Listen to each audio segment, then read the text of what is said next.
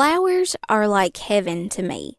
They brighten the darkest of days with their beauty and extensive variety of bloom shapes and colors. Today on episode 3 of the Sunshine Gardening Podcast, I am sharing one of my absolute favorite flowers for the garden. I guarantee after I'm done talking about it, you will want this flower for your shade garden as well. Stay with me to find out the flower that I'm referring to and learn the best growing tips to help it shine in your Kentucky garden. Welcome to the Sunshine Gardening Podcast. This gardening show will equip and inspire avid gardeners with weekly tips and tricks to help them navigate the gardening world. The show will also highlight specific growing requirements for several plants so the sun will shine brighter over their Kentucky garden. And now, here is that ray of sunshine, garden enthusiast and horticulture extension agent, Kristen Hildebrand with the University of Kentucky Cooperative Extension Service.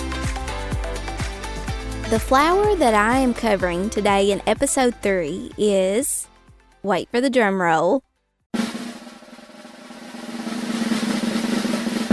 it's Hellebores orientalis. This is commonly referred to as Lenten rose or Hellebores. While the rose family first comes to mind, this plant actually belongs to the ranunculus family, which is also referred to as the buttercup family. This particular flower has been hybridized a lot, so you'll see it written genetically as Hellebores times hybridus. And this is a group of evergreen, late winter, or early spring flowering perennials that are offered as ornamental plants for the garden.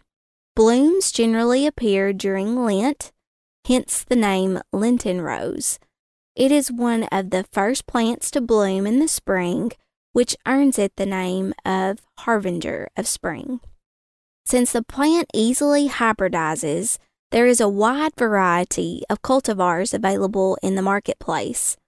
Colors include shades of pink, green, yellow, red, pure white, dark purple, and almost black. Other cultivars may have other interesting color patterns that are bicolor, speckled, spotted, and streaked with single or double forms. Some cultivars have pickety flowers where the color along the edge is darker. Lenten rose is hardy from zone 9 to zone 4, and they will handle even colder temperatures if some winter protection is provided. Some other things to mention about this plant is that Lenten rose possess tough, almost woody stems. The leaves are described as being leathery, shiny, and dark green in color. They are palmate divided with about 7 to 9 leaflets with coarsely cut leaf margins. These characteristics make it resistant to deer and rabbit feedings, and the foliage will remain attractive all throughout the growing season. The flowers have an interesting growth habit to it. Flower buds form during the previous summer season, and then the flower spikes emerge from an underground rhizome in late winter. What we would call the petals are actually called sepals, which is a modified calyx. There are 5 petal-like sepals that surround a ring of nectaries. The true petals are the nectaries that hold the nectar. Within the ring of petals are numerous stamens and pistils, which are the male and female parts of the flower. After pollination occurs, the petals and stamens will then fall off, leaving behind the sepals. They can remain on the plant for 1 to 2 months or sometimes even longer. Flowers generally reach about 1 to 3 inches wide and are described as being saucer-like in appearance. The blooms, what's interesting about them is that they faced downward. Now that we've covered some general flower characteristics related to Lenten rose, let's cover how to grow this beauty at home in the Kentucky garden. Since Hellebores are difficult to start from seed, it is best to purchase 2 to 3-year-old plants. Position the plants in areas that receive partial to full shade. Plants will perform best when planted in moist, well-drained soil. They are sensitive to soggy soil, so make sure to provide good soil drainage. A good way to do this is to incorporate compost throughout the entire planting area prior to transplanting. They will also benefit from planting on a hillside, slope, or raised bed area. It is noted that in these 3 areas, it is easier to see the downward-facing blooms, so that's the benefit to planting to those locations. At first, Hellebores are slow to establish.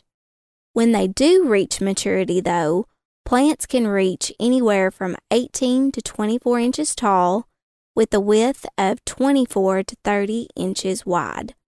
Mature plants can even have 50 or more flowers per plant, so you talk about a show there. If you're planting multiple plants in a row, space plants about 16 inches apart or more.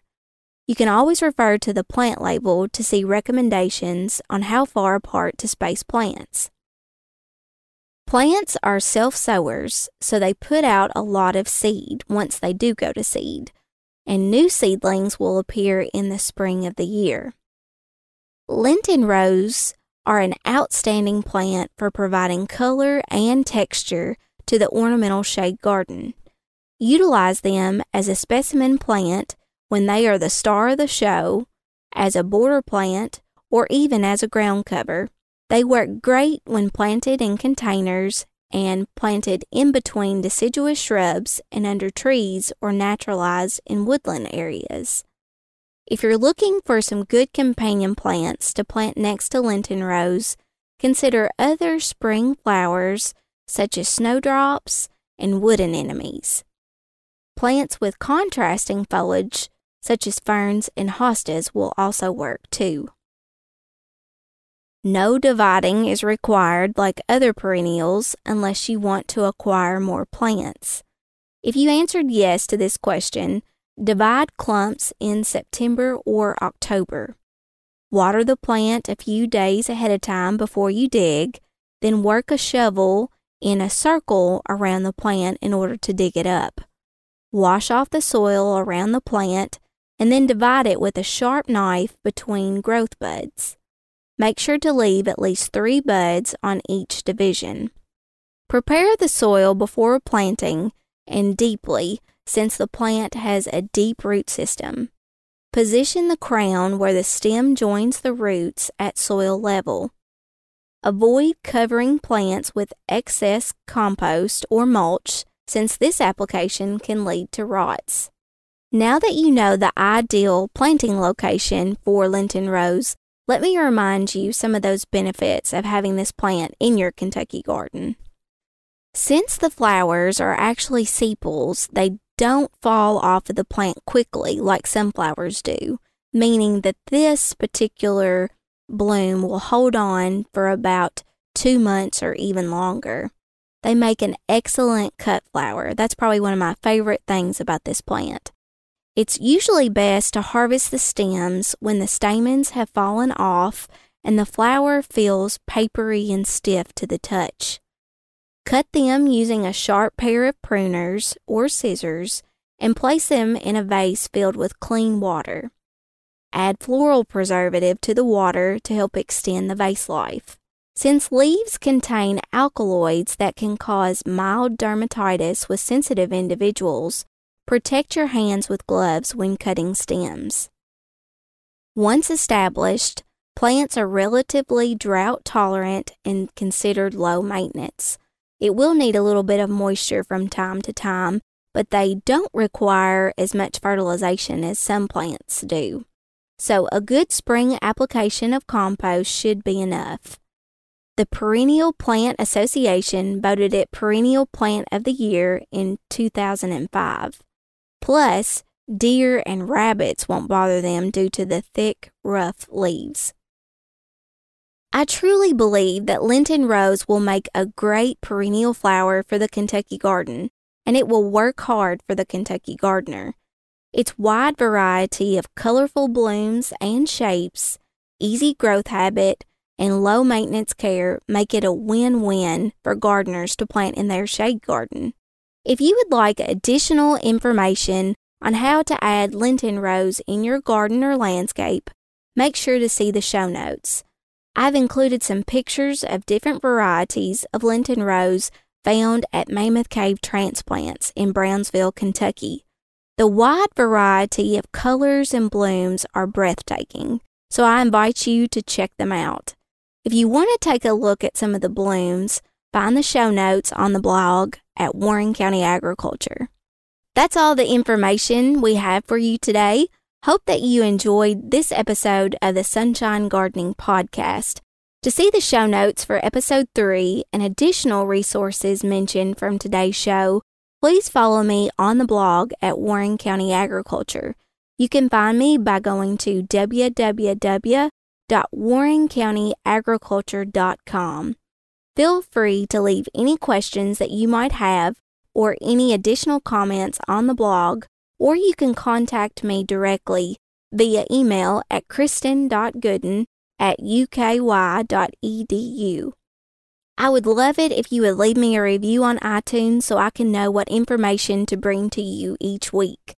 To help sweeten the deal, the first 10 subscribers to leave me a review on iTunes will earn a gardening prize.